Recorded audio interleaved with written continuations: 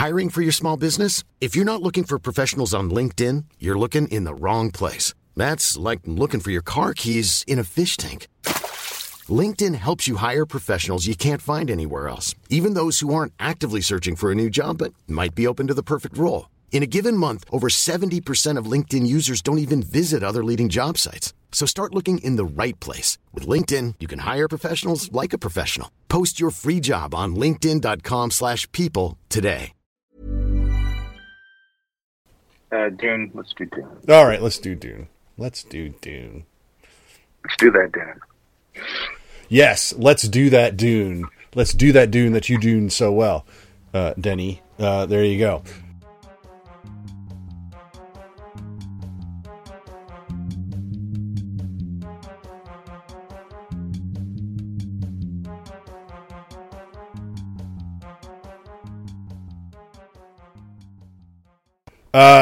Welcome back to the Visually Stunning Movie Podcast. I'm Mark. That's Ryan at the other end of the mic. How you doing this morning, Ryan? Well, good, I think. We'll see. You guys don't know that Ryan's a nap, and I had to text him to wake him up. Let's do that Dune. Yeah. Let's talk Dune Part 2. Now, we had slightly differing opinions on Dune Part 1, in that I was upset that I didn't know going in that it was half a movie. Which is fair. Fair. Yeah. So my end result was that I didn't dislike what we saw in Dune Part 1. I was upset that it was not a complete product. And that he needed to land Part 2 to make this work. Yeah. Okay, so let's get the technical crap out of the way. Dune Part 2 picks up right after the end of Dune Part 1. It is 2 hours and 46 minutes. Again, we are in an epic length film. There's not a problem with it. Okay, so Oppenheimer, I didn't begrudge the 3 hours. Killers of Flower Moon, I totally begrudged the 3 hours. Right out the gate, I don't begrudge Denis Villeneuve. No. The 2 hours and 46 minutes. I think he showed terrible restraint in this to keep it under 3 hours. No, but okay, so let's talk about it for a minute, because there's a lot of stuff going around. It's not out yet. It comes out next week. We saw it. Our screening was Dolby Atmos, so we got all of the sound. There's a screening again Monday in IMAX, which I'm going to go see. So I don't know if you are as well, but I'm interested to see it just as big as humanly possible. Yeah, we'll see. We'll see how things sort. But so, like I said, so this movie picks up literally right at the end of Part 1. But it's weird, because Villeneuve chooses the start of this film to introduce us to Princess Irulan, played by Florence Pugh, who does a voiceover to narrate the interregnum between films, which is really all of about 30 seconds, but catches you up on everything and where we are now. I thought that was an interesting choice. And it kind of harkens back to the narrative duties from Lynch's version back in the day for her. And then we jump right in. Once again, I may have said this in Part 1. People dogged Lynch's version of Dune. But I have long said that as written, Dune is actually unfilmable. Therefore, you have to find a way in. Lynch took a way in and made a movie, and I still enjoy Lynch's version. Denis Villeneuve picked his way in and has given us now 2 parts of a movie, and you'll note the ellipsis at the end of that statement. And he's chosen his way in. So this, again, Dune is a political treatise if you bother to read it. That book is just politics from beginning to end. And that's a really boring movie. It's a great book, but it's a really boring movie. So I think what's cool is that anytime there's a political debate, Denny always manages to frame it in it turns into a military battle. The political battles turn into military battles that are representative of the political battles, which cinematically are better to try to show an audience. Sure. But even the religious stuff often turns into physical conflict in his film, which also is more. It's more fun to watch people talking about religion than it is politics, but neither one is really cinematic. So I think it's interesting that everything they'll start a political debate and it rolls right into a physical conflict, and they'll start religious and it rolls into a physical conflict. And this one is, I think, this is more a religious movie than it is a political one, whereas the first film was a very political film as opposed to a religious one. Agree or disagree? I think that's fair. I think, I mean, this is dealing with the rise of an individual who may or may not be the subject of a prophecy. Some choose to believe, some choose not to believe, some choose to be confused and kind of in the middle and not quite sure. No, I think that's fairly accurate. Yeah, I think it has shifted. The story does shift to more of a religious, lead us out of Egypt sort of thing. Yeah, which of course, there's going to be a lot of stuff which we'll get to in that, because there's a couple points that I wanted to make about some of the presentation in here. Look, so we get the whole cast back. The ones that aren't dead.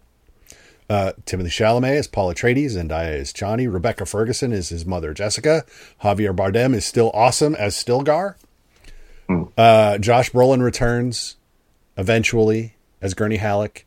But then again, we get this expanded cast where Florence Pugh comes in a supporting role. Christopher Walken is the Emperor Shaddam IV, I believe. Austin Butler steps into Sting's skinny jeans and is Fade Rotha. Leah Seydoux shows up for 2 scenes as a Bene Gesserit of some import that may or may not fall into the ellipses that I had in my thing. Charlotte Rampling is still here as the Reverend Mother. Stellan Skarsgård is still Baron Harkonnen. So he expands this cast. And they're all really good additions from an acting standpoint, and then the way he integrates their characters and develops them is really interesting. I'm still marginally disappointed I don't get more Christopher Walken because who doesn't want more Christopher Walken? But I think we got just the right amount in this. Austin Butler is frightening here. Yeah. Absolutely. All of that like manic psycho energy that Sting had in the Lynch version feels a lot more subdued, but just as intense. Yeah, I would say it's less camp, but I mean, and that's not a knock necessarily on Lynch's Dune. I think what I think is interesting too is Lynch's Dune obviously had a major influence on this film, and the one that I guess. There's this sort of notion that Lynch's film was so bad that no one wants to recognize that it existed. But that's not really the case at all. I think it's become, you almost have to do some of the things that Lynch did, or people are going to feel like, well, that's not how that's supposed to be. And I think you feel sort of that's elements of that, in those narrations and things in this film. I'm sure there is a 4-hour cut of this material of part 2. Yes, somewhere at least a 4-hour cut. Oh yeah, the first cut. So I'm sure there's a lot. There is a lot of stuff probably got whittled away, but there's not a lot of that on this film, and that I think makes the length, justifiable. There's no point in where you're like, oh, okay, this is just going on. You could have cut this down. That's what, there's no real point where that happens. Are there scenes where that could happen? Probably, but but they're few and far between. Yeah, if they actually are there, and you never feel that way. I guess if I watch the film with the idea of, okay, we've got to shave 15 minutes, I may look at it differently. But just going in and seeing what it is and getting dropped into a lot of things. There's not a lot of explanation for who some of these people are. It's almost it's assumed that the audience is smart enough to figure out who they are, or to at least grasp the general concept of what is happening. Right. And I like movies that are that don't feel like they need to. Okay, let's just stop and take 10 minutes to explain. For all of you, if they can do it in 30 seconds, they do it in 30 seconds, and I think that's great. Yep. We just talked about how there's not a lot of fat hair, there's not a lot of lingering, and one of the observations I made is that between the first film and this film, he builds this world, right? And it's impressive to see these vast desert scapes and all of this beautiful cinematography that is this world. And in talking about the length, the observation I made is that at no point this is the dry land version of Avatar, and it's underwater world. But whereas James Cameron incessantly just had 5-minute sequences of just Avatar tourism shots to show off what he's done, Villeneuve does not do that. And I think that's the difference, because you literally, he could make an Arrakis travelogue video that's just nothing but scenery and the little the desert, the kangaroo mouse, and all of that stuff, and he could have made 5-minute sequences of that to just show off the world, and he didn't, and I appreciated that. And again, that helps make the overall runtime more palatable than it might otherwise have been. Yeah, you could probably, if you went in, you could edit together that travelogue video.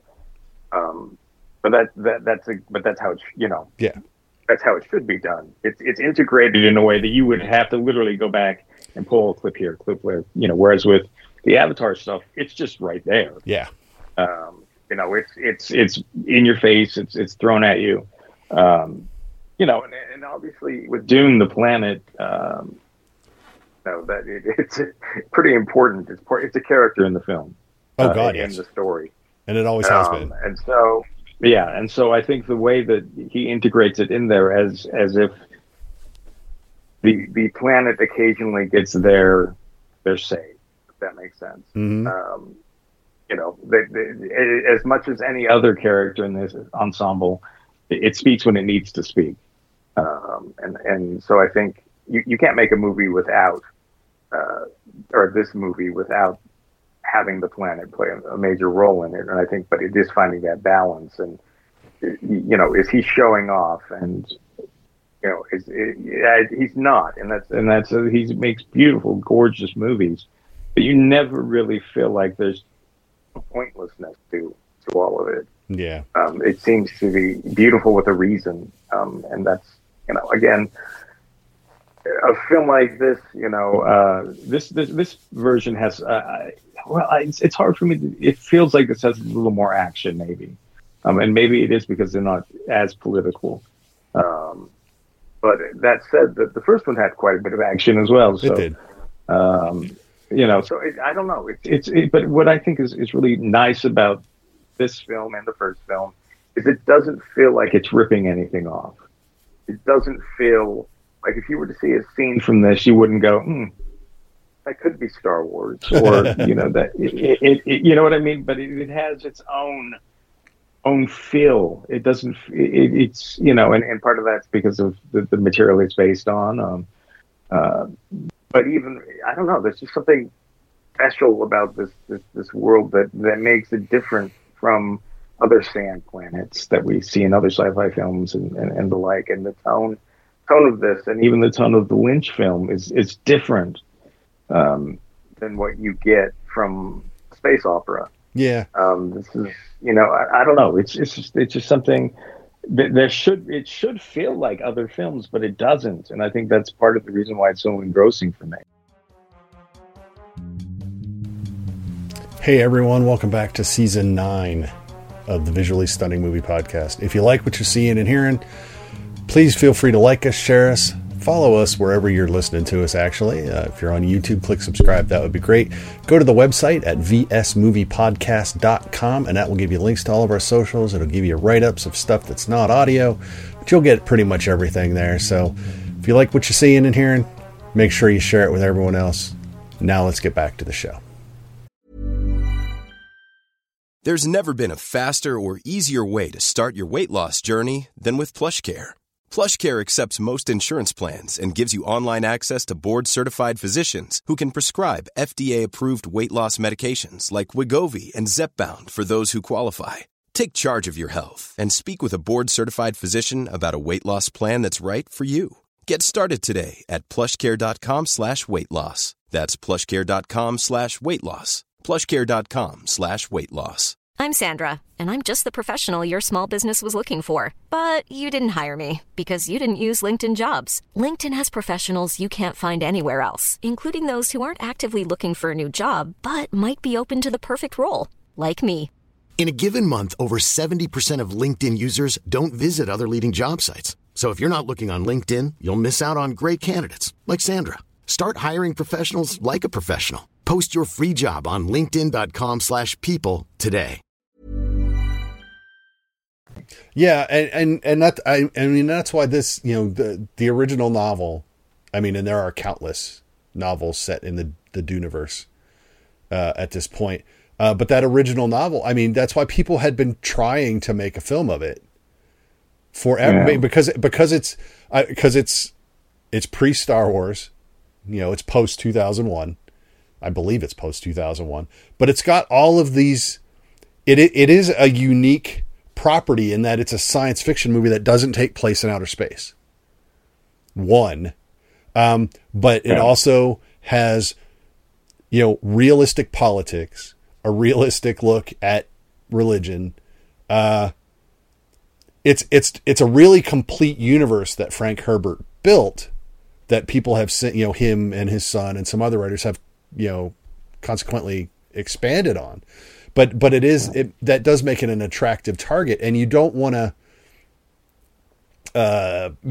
remove what made it attractive to you as a filmmaker in the first place to make the movie. And again, that's hard given this. I mean, the source material is compelling, but not always cinematic. So, you know, there is a balancing act, but so you have to do some things, but you can't take too much, or you lose why you liked it in the first place, and then you wind up with some generic movie, Rebel Moon.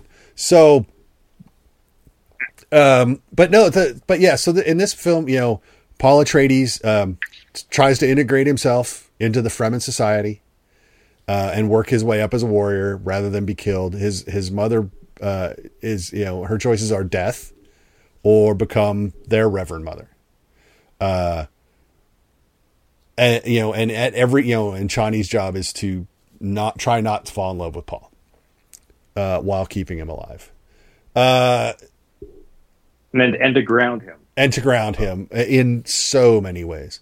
But you know, at every turn, people are trying. So his mother, let me back up. The Bene Gesserit sisterhood, for 1,000 years, they've been manipulating things, you know, been mixing bloodlines, eliminating bloodlines, doing this, doing the other thing.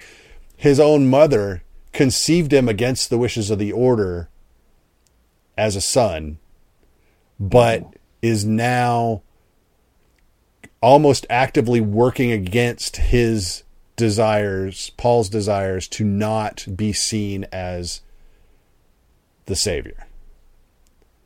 As the answer to Fremen prophecy, a prophecy that was written by the Bene Gesserits. So I jotted down on my notes, as you know, the hubris or the machinations of the Bene Gesserits they're boundless. Sure. It's amazing. Yeah. And so he's actively working against his mother, who is actively trying to advance him, but not for his sake, but for the order's sake. So the order would say not for their sake. No, for the empire's stake or the universe's stake. Yeah. It's a nice mix of politics and religion while he's fighting a war for the practical purpose of trying to liberate the planet for the Fremen. From the, again, so there's all of these things that are coming through. And look, let me get this out of the way, because I've said it 100 times. I am not a huge Timothée Chalamet fan. Haven't been. Yeah. I don't get it. And he spent most of the first movie just speaking in hushed tones, and not really showing me anything. And he spends most of this movie doing the exact same thing, except at the point where he doesn't accept his role as savior necessarily in that way, but he exploits it in a moment. And in that speech, in that moment, he has shown me more as an actor than he showed me anywhere else in anything that I've seen him in. And so I was like, oh, finally, Timothée Chalamet is acting for me. So I was really happy with that bit. And I thought it was, this thing is plotted so well. Every twist, and there's not a lot of fat, because almost everything is relevant. Almost every line of dialogue is relevant. Almost every battle is relevant in some way 4 steps down the line, until it comes to a head where he gives this speech where he basically says, fuck all y'all, this is how it's going to be. Mm-hmm. And it's a beautiful sequence. I love it. I just wish I saw more of that. And we might, moving forward, because we are going to get a part 3, and that will be Dune Messiah, because he's now he's embracing his role as Messiah by the end of the film at this point. Because it's almost like I thought there was a wonderful bit from Zendaya when she's screaming at people. They're talking about the prophecy. She goes, "The prophecy is what keeps us prisoner."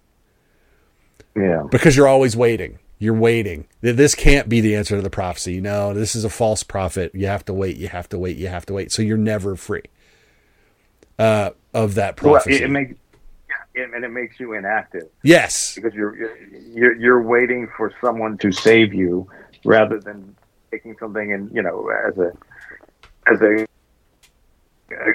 group of people who have been turned into outcasts. Yes, but it is noted that they are a large enough group of people that if they were to uprise, or if there's an uprising, that they would be formidable. But they're waiting for the prophet. Yep. So it's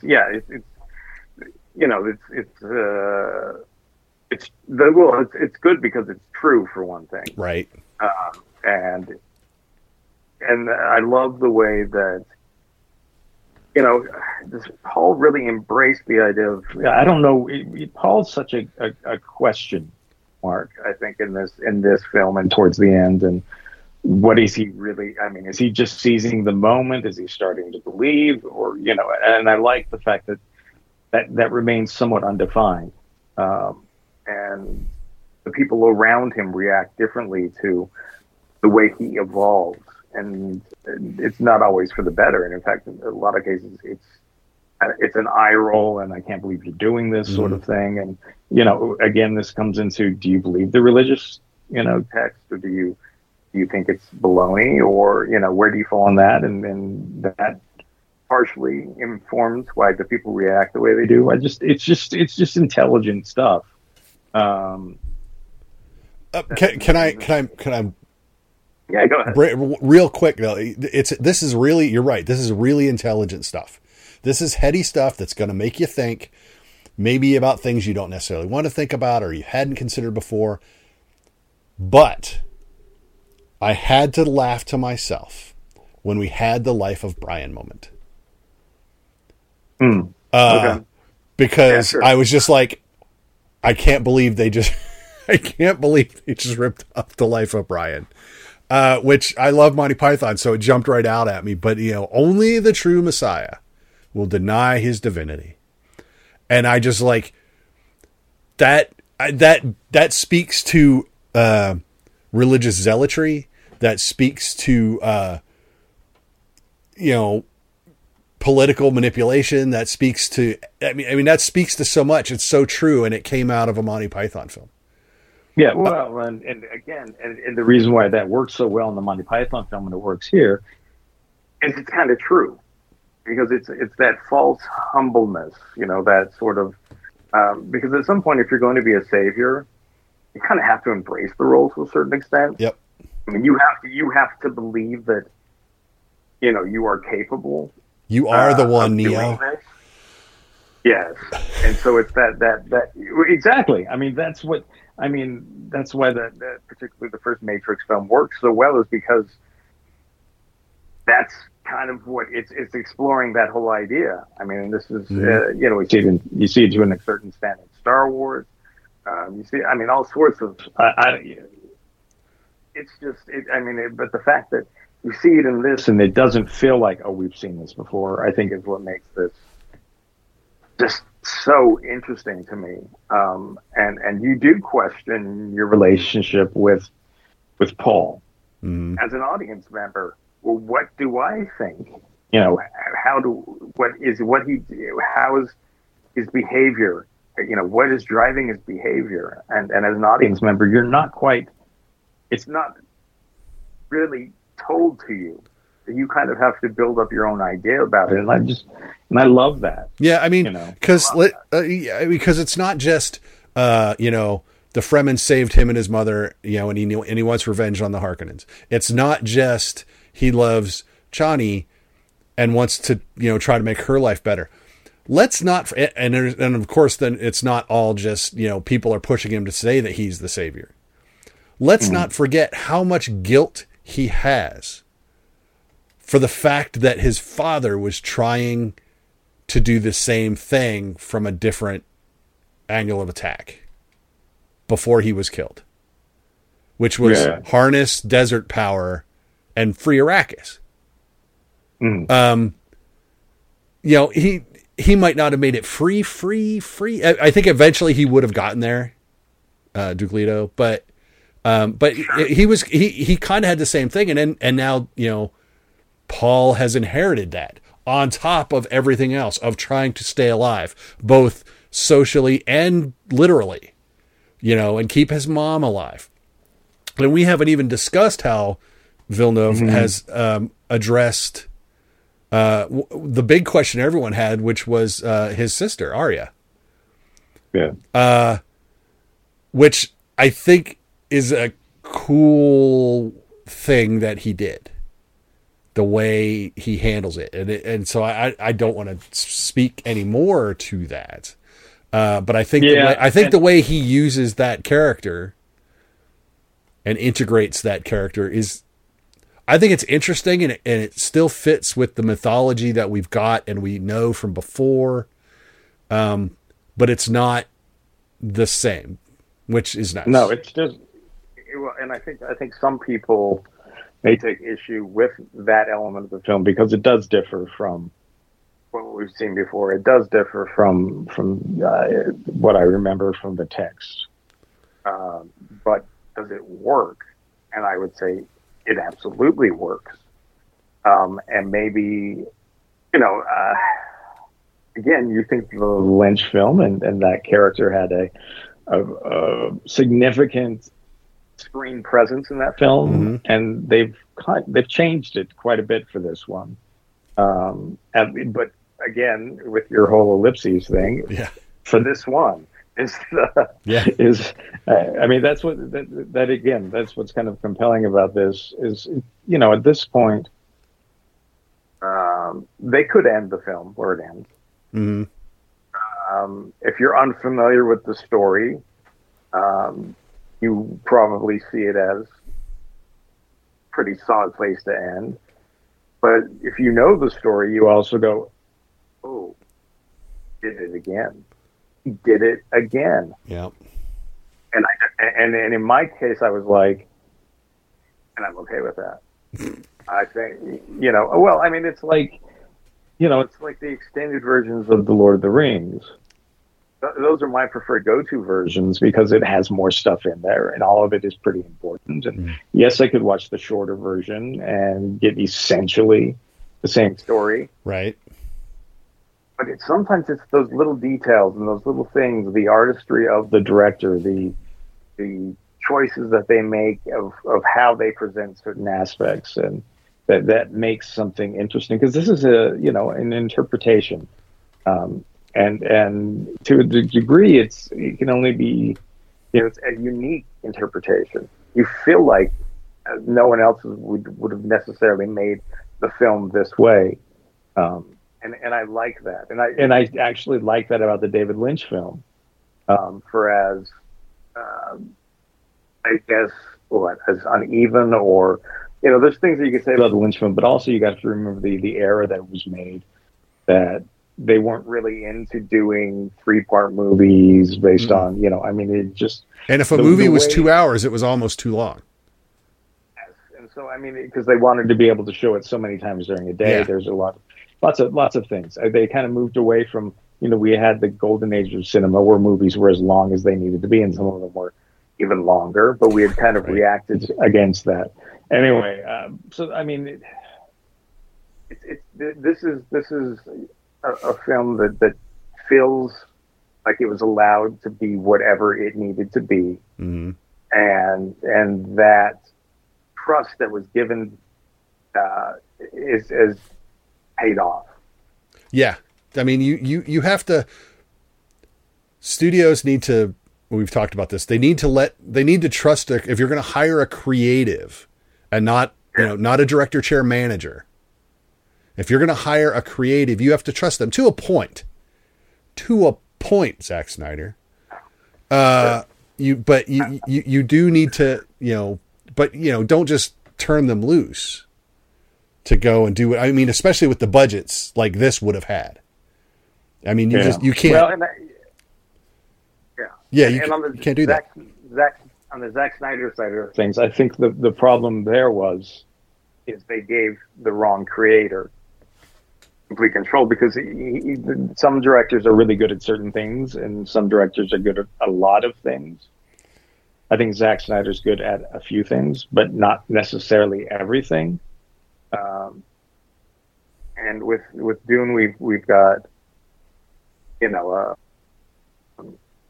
artistic vision that melds with the script, everything complements each other. Nothing is more important than the other aspect of it. It's all incredibly important, and it's all handled with the same sort of respect. And this includes the score, because there are moments where it's like, oh, there isn't much score here, and then there are moments where, oh, there's a lot of score here. I don't I don't know that I'm necessarily a fan of all of the throat singing. That audio, it becomes grating after a time, but it's part of that world, and I just have to live with it. Yeah. So. And that's the thing. Yeah, I mean, and I can see how that would be grating, but I also think that it is such an established element of the world and of people of that world, that even if it's grating, because heaven knows there's chanting and things that other cultures do that, if you were to remove them from that cultural sort of location or whatnot, that wouldn't really work nearly as well. But as part of the big picture, I think it works. I don't know. I mean, I just again, there might be people who say, well, you've got all these great actors in there, and shouldn't we be spending more time with some of them? And my response to that would be, well, the story dictates that. Yeah. The story dictates how much we see a character. And I think the story, in this sense, in this film, dictates exactly how often we should see these people. And do you want to see them more? Sure. Yeah, absolutely. There's things that you're like, oh, well, I wonder what so-and-so is doing during this period. But whatever they're doing isn't as important as what you're actually seeing. Right. So there are choices that are made. I don't know. It's just, I mean, I love the thoughtfulness of this film. and I don't know how else to, I can give it the highest praise for that. I mean, I don't know if this is the greatest sci-fi film ever made. In fact, I would bristle against trying to determine that in the moment. Yeah, the phrase cinematic masterpiece keeps getting thrown around, and I'm like, stop. Just stop. It's a really good film. Yeah. Go and enjoy it. Worry about the superlatives later. Yeah. Yeah. In 10 years from now, in 20 years from now, let us look at that. Right. Let us assess that further down the line rather than, it becomes, poster quotes, and it just, which almost makes it seem less sincere. Yeah. So let's just wait. Let's wait on, and also let's wait for the whole story again. It's in the case of Lord of the Rings, it didn't win all its Oscars until the story was completed, and I think that there is logic in that.